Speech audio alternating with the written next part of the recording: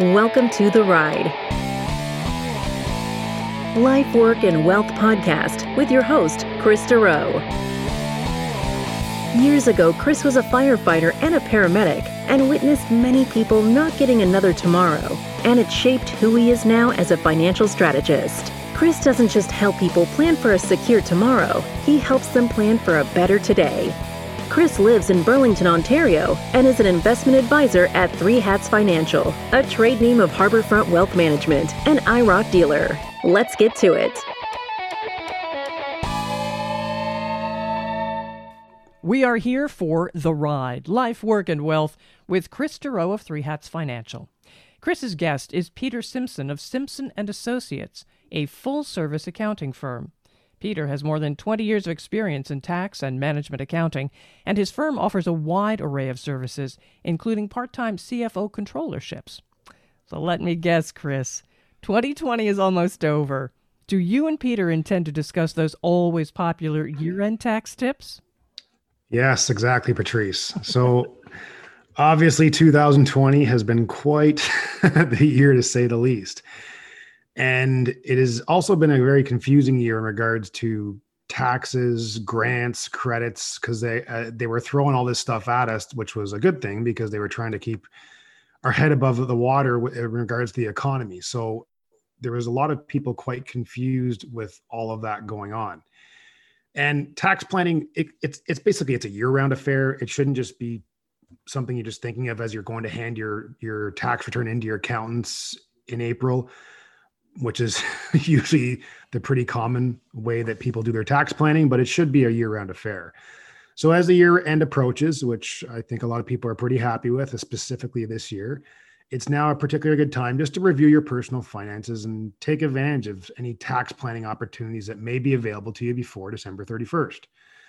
So as we enter the final couple of weeks here, or a few weeks here of 2020, I just wanted to bring Peter on the show to go over some end-of-year tax tips.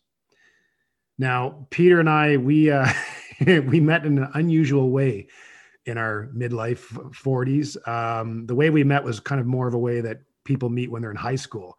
We actually met by joining a rock band together, and we played at a local bar a couple of times to try and make ourselves feel young. Right, Peter? That was quite a bit of fun. Yeah, my kids loved it. Yeah, Chris, thanks for having me on. And yeah, that was a great experience. It's one of those bucket list things you can check off and say, oh yeah, I did the rock band thing. Absolutely. And then I very quickly retired from that. So yeah, well, there's a reason why we're not playing that sound intro at the beginning of the podcast. Exactly. So Peter, what are some of the common tax credits and tax deductions that are available for individuals this year? And is there even special ones, like available every year, of course, but also is there special ones this year that are also available due to the circumstances of COVID? Yeah, Chris, I'll just go through a few of the different sort of common tax credits, and sure. I'll touch on a couple of things that are kind of important for this year for certain people. There's a disability tax credit that's a lot of older folk can get. It's worth about $1,500 in tax savings. It's an application process that you have to go through between the taxpayer and the CRA and the taxpayer's doctor as well. The only reason I'm mentioning that one is a lot of seniors are on their Facebook and things like that, and they're getting messages from companies that will apply for those things for you, but they charge a lot to do that. It's 20 to 25% of whatever they can get back for you. You can go back retroactively for these things too. So it could end up being a $15,000 refund, but then this company will take, $2,000 or $3,000 or $4,000 of that. I always recommend to my clients, if there's ever a situation like that, or if you know of anybody that wants to apply for something like that, come to me or come to their accountant, and they'll do it sometimes for no charge at all, and they'll charge an hour's time or something like that. So just watch out for that. It's one of those little things that it looks like it's, and they try to make it look like it's coming from the government, these advertisements. Okay, so that's a pretty big thing because, yeah, like you said, they're getting these ads, Facebook, for this disability tax credit. Yeah. And some of those disability tax credits, like Yeah. we're not talking a couple $100 here. Like that can be into the thousands. No, it's thousands. So it's something that I do recommend that someone go to their Okay, accountant great. to get that done for them.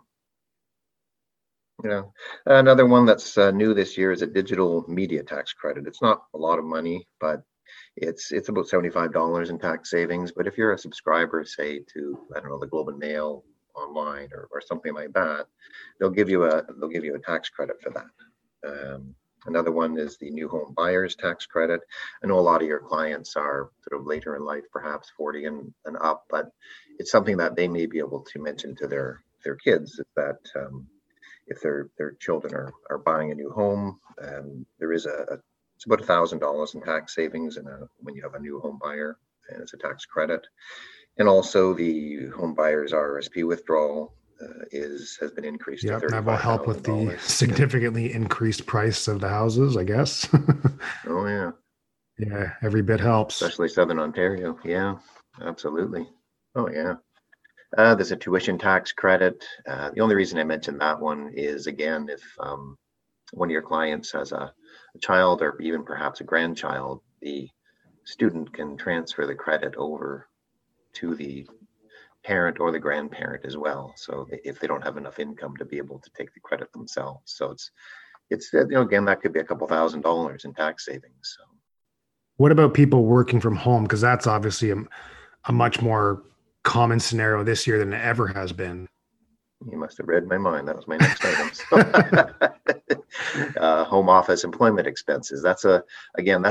This year it's a really big one, because think about the vast majority of office workers have been working from home since March or April. It adds up, and there's a process there. And I do know that my accounting society has talks with CRA to try to simplify that this year, but I haven't seen any sort of concrete sort of evidence as to how they're going to make it simpler.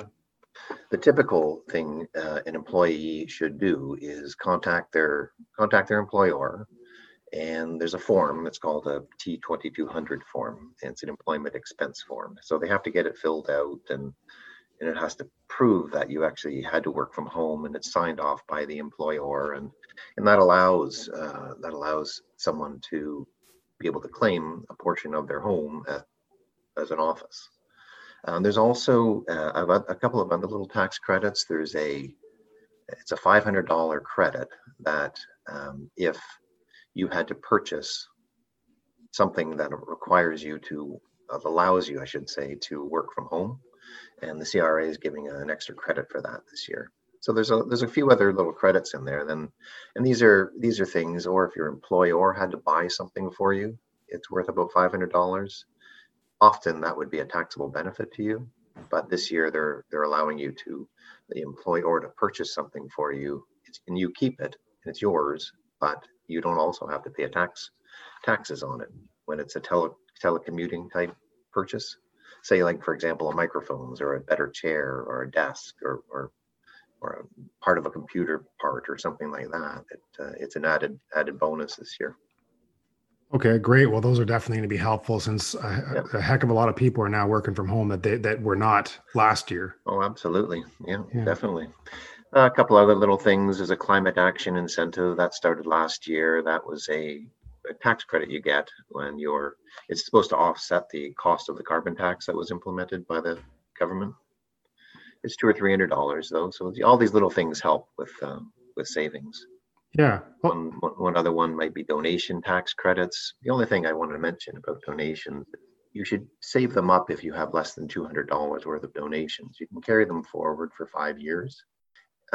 Anything over the $200 donation is worth double the credit that the amount's under $200. So sometimes people might only have $200 worth of donation, and then they claim them, and the next year they have another 200. If you save the 200 and made it 400, you would actually have a lot more tax savings. Okay, great. That's a great tip. Yeah, so those are some of your basic sort of credits and deductions. There's lots more, but don't want to go into it forever. No, that's That's great, especially the ones like I mentioned again about working from home. Mm-hmm. So, okay, so Mm-hmm. let's move along. Sure. Let's now end of year. People start talking about RSPs. Mostly the mad rush is February. Mm-hmm. So we'll talk. We won't spend a ton of time on this, but we'll talk about RSP deductions because people still get a little confused by Mm-hmm. that. And no rush, listeners. Like, you don't have to get that in obviously before the end of the year. You can contribute up to March 1st next year, March 1st, 2021. As long as you contribute before that, that will count if you wish to use against your 2020 taxable income year. So most people, they usually rush at the end of February to kind of jam in as much as Mm-hmm. they can to RSPs and stuff like that. Of course, it is better to be contributing. I always prefer monthly. If you know that you are always doing the same lump sum every year in February, March, it is better if you spread that out over monthly, just because that way it's called dollar cost averaging. You're buying the highs, you're buying the lows versus you're putting a lump sum in on one day and the market can be down a lot or up a lot. You're just kind of more exposed that way. So we always explain to our clients, like, look, you've been putting $2,000 or $3,000 or $4,000 in every year. The end of the year, if you know you're going to do that, how about looking at it possibly monthly? And even for people that aren't quite sure about what they're going to do, but they feel they're going to put a lump sum in February or so, if you already have some of that now, it wouldn't be bad to do half or a portion of that now and then the other portion in February. I just kind of like to get people away from just doing those lump sums on those one days close to the deadline is what we're getting at. And then the earlier you put it in, you're getting that tax deferred growth on the investment growth. So Peter, I'll let you touch on this because a lot of people, you'll hear that I hear, and I explain to them, but people are like, oh, I hear RSPs aren't great because I just get taxed on them so much when I pull the money out. Mm-hmm. Yeah, so few things there. I'll leave the sort of the monthly annual thing for you as a financial planner because that's more your world. And and as you know, from a financial planning point of view, the earlier in age that you put money into RSP, the better. And the compounding and tax savings down the road. Everybody's seen those models where to get to $1 million, if you put the money in when you're say 25 versus 45, how much less you have to put in over a period of time. But that's more the financial planner kind of world. But so the concept of RSPs in the general kind of rule of thumb is higher your income now, the dollar that you save, let's use a simple example, let's say $75,000 of income. And the dollar that comes off of that $75,000 is taxed at roughly, call it 40%. And then if you, as an individual, then retire, and now you're making $40,000, when you take the dollar out of the RSP and add it to that $40,000, it might be taxed at 30%. So there's an immediate, there's a savings there because you put it in at a higher rate than you took it out at a lower rate.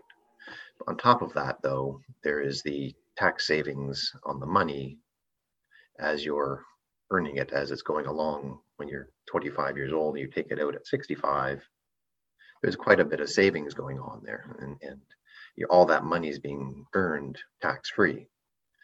And not only that, let's say you had that $4,000 or $5,000 that you mentioned that you put into an RSP, then you have at that 40% rate, that's a couple $1,000s in tax savings. So the $5,000 really only cost you $3,000 to invest because you got back $2,000. What a lot of clients I see do is they take the $2,000 and then they put it into a TFSA. So they have the 5 earning money, they take the 2 that they saved and put it into a TFSA, and then the TFSA actually saves them money as well. But the general idea is that you'd want to look and sort of foresee a little bit into the future, into your retirement. If you foresee that you're going to have less income on average than you have now, and you have income roughly over $50,000 or $60,000 now, RSPs are really great concept. If you're going to have some really strong pension perhaps or something like that, and you don't see a big differential, then the RSP may not be as strong of a vehicle for you, and you may want to look at TFSAs. But in general, most people earn less income than when they retire than they're earning as an employment income. Yeah, an example of that is I was just speaking to a client this morning, actually. She's converting, she has to convert her RSP to her, she's a retired teacher, so she has a nice teacher's pension plan. And she's just, she was just like, is there any way I can get around not taking this money? Because she's turning 71. So her RSP has to go to a RIF. And she's like, I'm already getting clawed back on my old age security because of the pension and everything else. And she goes, is there any way I can not take this money? And I was like, no, unfortunately, you have to take the minimum withdrawal amount because next year you're going to be turning 72 and we have to get that rolling. So it's, she kind of wishes now that she hadn't put so much into RSPs, but just way back then she was told to do that. And if you have those healthy defined benefit pensions, like Peter mentioned, you just want to double check before you keep contributing to those RSPs. Yeah, I think you'll also, sorry, Chris, go ahead. No, I was just going to say that with RSPs and with pension plans, they typically, like a teacher, for example, probably wouldn't have had a lot of room anyways to put into the RSP because of the pension sort of clawback calculation that they do for RSPs, but still they would have some room. And then, they've got these great pensions. So it's not the end of the world, but no. So the other thing I'll add for people is just that this is, I've been seeing this more now than I had 10, 12, 13 years ago, is I'll add for people that are turning 71 this year, is if you're turning 71 or you've turned 71 this year, because we're getting pretty close to the year end, you can still make a final contribution into your RSP before converting it into RIF. Now, some people might think, well, why would someone 71 still want to contribute to an RSP? They should be completely retired. Nowadays, we're still seeing quite a few people in their 70s which are working because not because they have to, but just because it's healthy and they want to. But there's taxable income, and some of them have quite a bit of taxable income because they have quite a bit of experience and stuff, and they're consulting and things like that. So we're seeing more people in their 70s still wanting to get some tax breaks, and they're able to still contribute. And this is, hopefully I don't confuse listeners with this, but they can contribute in the year that they've turned 71. And they can even do an over contribution in December of the year that they're 71. And because if they know they're going to have RSP room the following year, so say they know they're going to have RSP room in 2021 because they've made all this income in 2020, and that's how the RSP room is calculated, you can actually over contribute in December. Yes, they will be charged their 1% penalty on the over contribution. Only 1 month. But then, for only 1 month. And then in January, that penalty is now gone and now the room opens up. So if that's something that you think you want to do, just speak to your accountant about it. But there is ways to still be able to do that. Now, the other thing is it's not necessary if you have a spouse that's younger than you and he or she still has a spousal RSP room, you can now use your contribution room and contribute to your spousal's RSP, even though now you're over the age of 71, as long as you have the contribution room available. So hopefully I didn't complicate it there, but basically if you're still 71 and working and want to contribute to RSPs, there is options, and you can just speak to your accountant for clarity on that, because a lot of people don't realize that. There's a couple things there. Yeah, Chris, you're right. The spousal RSP is based on the age of the spouse, not the age of the contributor. I mean, you don't, and if some people just have a little bit of room left in their RSP and just never really used it, and they got a few $1,000s, you can still contribute, right? Worthwhile doing. The other thing I just wanted to mention is sort of end of life planning. You don't want to talk about it too much, but someone passing away, but some people are now looking at, based on their age and their where they're at in life, they've got a whole whack of RIFs at that point. People are starting to taking sums out of their RIFs, because if they leave it in there till they pass away and they're the last surviving spouse, all of that gets added to their income all at once on a tax return. So if they've got, simple example, if they've got $300,000 in RIFs and they're the last spouse, they pass away, $300,000 gets added to their income in 1 year.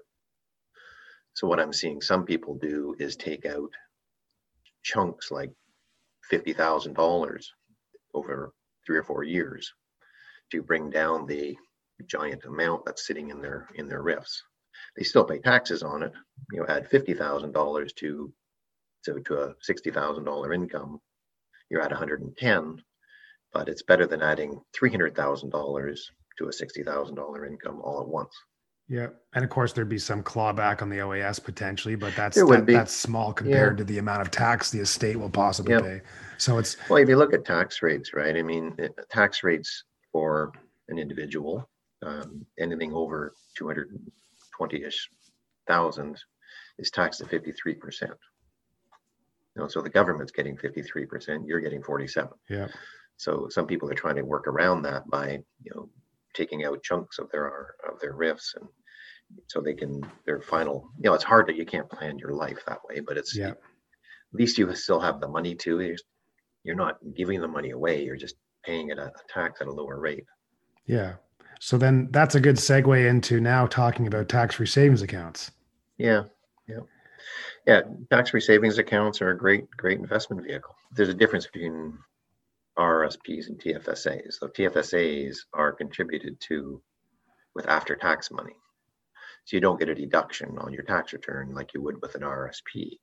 So you're putting the money you pay, you work, make money, you get $60,000 of income, you pay taxes on that, you got some leftover money, and then you put the money into a TFSA. So the TFSA, though, earns income tax-free, just like an RRSP does. And when you withdraw the money, you don't pay taxes on the money that you're withdrawing. You don't have to add it to your income like you would with an RRSP. So there's TFSAs, I think, are a little bit different vehicle. You can talk about the financial planning side of TFSAs better than I can. But the general rule of thumb I find with investing, if a choice, you're saying, okay, well, how should I do this? I got $5,000. Should I buy an RSP with it?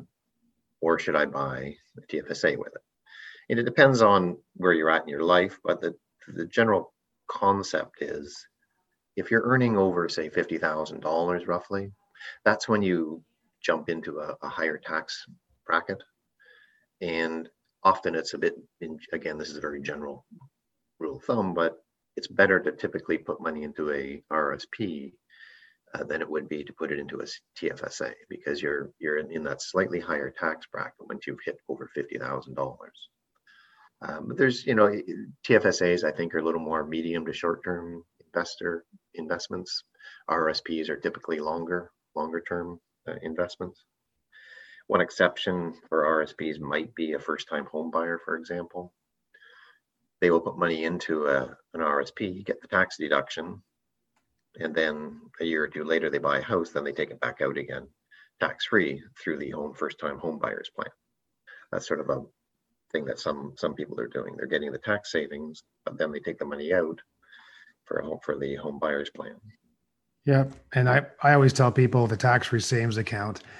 A couple things I see is a lot of people, it's the wording of the account too, tax-free savings. Yeah. And a lot of times I find people, if they're coming from certain institutions or they don't have an advisor, a lot of times the money is just simply in a simple high interest savings type of product, which nowadays high interest is not really what it is because the interest rates are so low.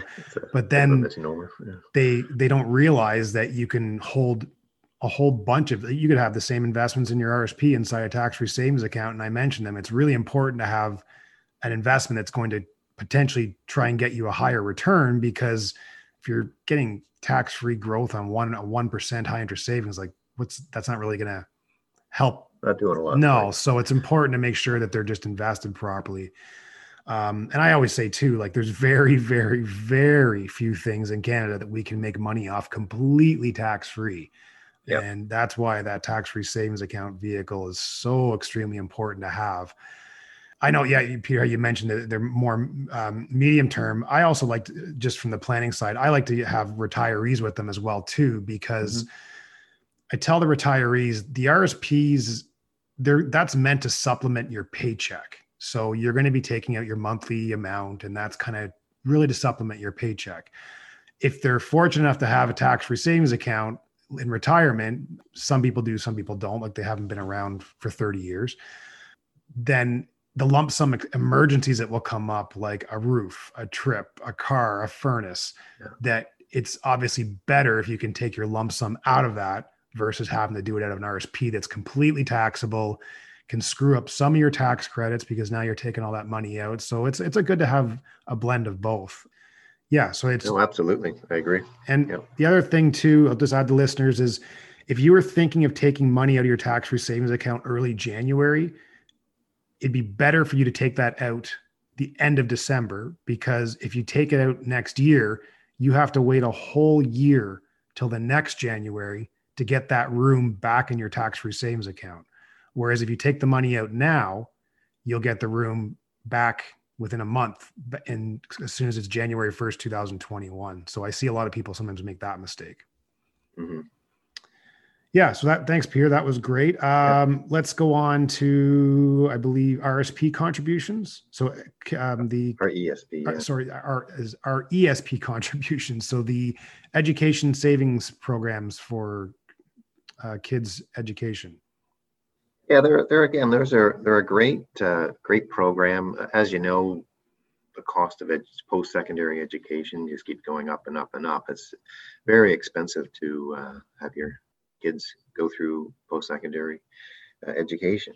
And the RESP, again, I don't want to say it's exactly like a TFSA, but the RESP contribution, again, is made with after-tax monies.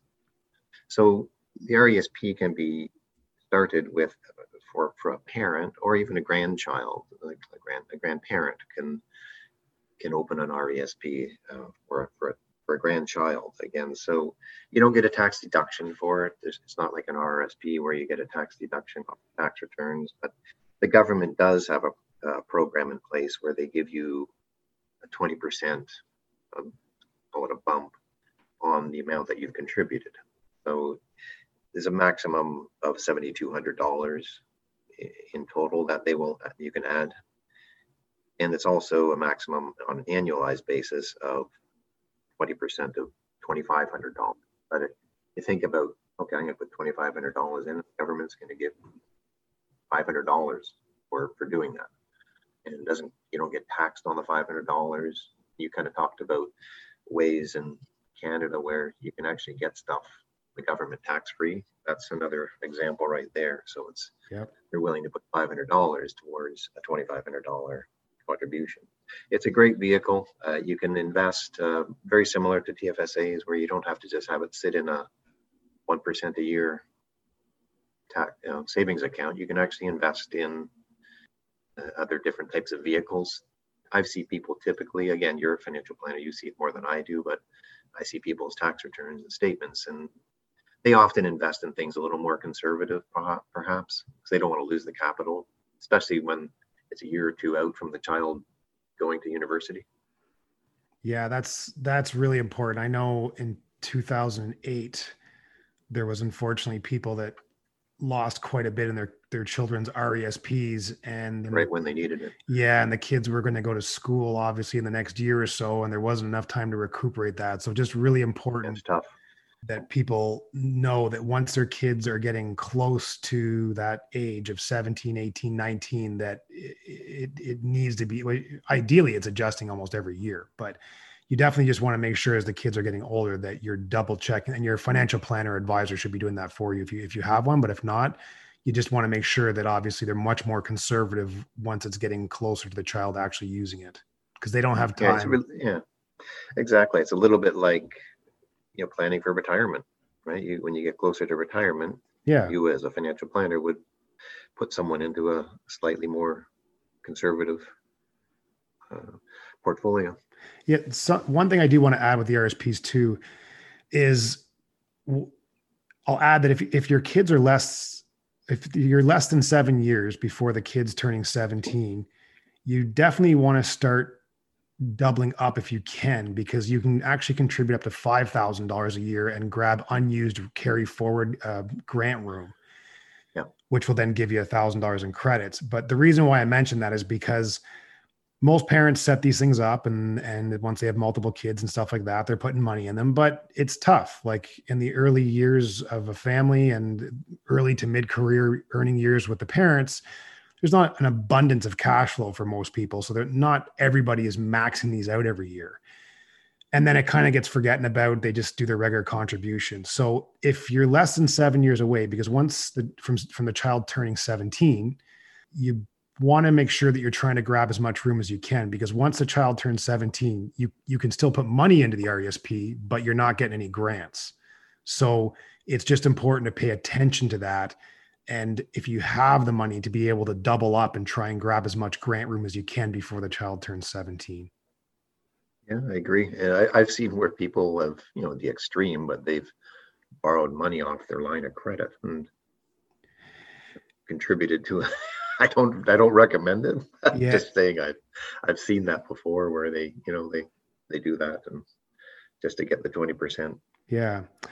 So, all right. So we're getting here towards the end. Well, the next we'll just touch on specifically this year. There's obviously the government's introduced a number of measures in 2020 to assist individuals who've been affected by the whole COVID thing. Yeah. So I'm pretty sure most people have heard of CERB and CRB. So Peter, can you tell people what the difference is, and is there anything they should be thinking about for tax filing absolutely. with this? There is a few things to think about. So the CERB was the original sort of program, and that was where they had this $2,000 a month thing where you would apply for it. It was very simple to apply for, and the challenge with that one is it is taxable income. So if you have a higher income and then you suddenly get laid off due to COVID, and then you're collecting the $2,000, and you may have collected it 5 or 6 times, you could be up to $8,000 or $10,000. The government wasn't taxing it at all. So like it was zero tax taken off of that $2,000. So you have, say, $10,000 extra dollars, and let's say you had employment income of $40,000 or $45,000. Suddenly you've got an extra 10 being added to the 45, and that's potentially, it could potentially be $3,000 in taxes on that money. I've done this with a few clients already where they've come to me and said, okay, I want to sort of plan for this now. Can you just give me a rough idea based on here's my pay slip, and here's how much I collected from CERB. Can you give me just an idea at least where I'm going to be sitting as far as filing my tax return next year? So it's something that I've done with a few clients already, where we just want to have a feel for whether they're going to be hit for. It's kind of like that with EI for people on maternity leave. They don't tax that enough, and I get clients come to me and say, "Oh my gosh, I owe $2,000," and I said, "Yeah, well, you had this EI thing, and then it cost you money because it gets added to your other employment incomes." So that's CERB. That was a Canada Revenue Agency program. The CRB is a little bit different. It's run through the EI, the Service Canada. They're taxing it at 20%, but again, it's taxable income. So if you've been taking CERB, then suddenly you switch over to the CRB program, you're going to add just more income that's taxed at 20%. They take 20% off, but again, it's added to the top taxable income rate. And on top of that, with CRB, there's actually a clawback as well. So if your income is over $38,000 in the year, they'll take 50% of the CRB back. Okay. It's kind of like the OAS thing. Mm-hmm. So there could be some big, tax bills owing, and people are, I think, going to be very surprised this year. So I do recommend that if you really have been taking this stuff and you have a little bit of higher income, I do recommend that they go to their accountant and say, can you just give me I do this complimentary for my clients. I just say, okay, well, this is based on your last year's tax return. This is your income. This is how much you're going to potentially could owe. At least they can put it aside, or they might buy an RSP with it or something. So just to kind of counterbalance it. Yeah. So like you said, because this is a very different year, It's definitely good if people have accountants, or if they don't have accountants, this might be a year they might need one, is to get those tax projections done just so there's not any surprises. Yeah, the last thing you want is a tax bill of $3,000 next year or something. Just at least you can plan for it now when you're 6 months away from having to pay it. Exactly. You can at least put $200 or $300 aside, at least just to, or you might, like I said, you might buy an RSP just to kind of bring it down a little bit, or something to try to counterbalance it a little bit. Yeah, great. Well, thanks, Peter. That was great. And thank you so much for coming on the show and giving my listeners these great tips. I really, really appreciate it. And I know the plan is that we're going to be having you back soon to talk about tax tips for business owners and what they should be doing at the start of the calendar year. So we'll have that come out early January, just so our listeners that are business owners can just get their ducks in a row for the next calendar year. Well, I really enjoyed it, Chris. Thank you very much. And to make sure you know when that other podcast comes out, subscribe to The Ride, Life, Work, and Wealth using the subscribe button right on this page. Thank you to Peter Simpson of Simpson & Associates and our own Chris Dureau of Three Hats Financial. As I said, subscribe to The Ride, Life, Work, and Wealth using the subscribe button, or share with the share button.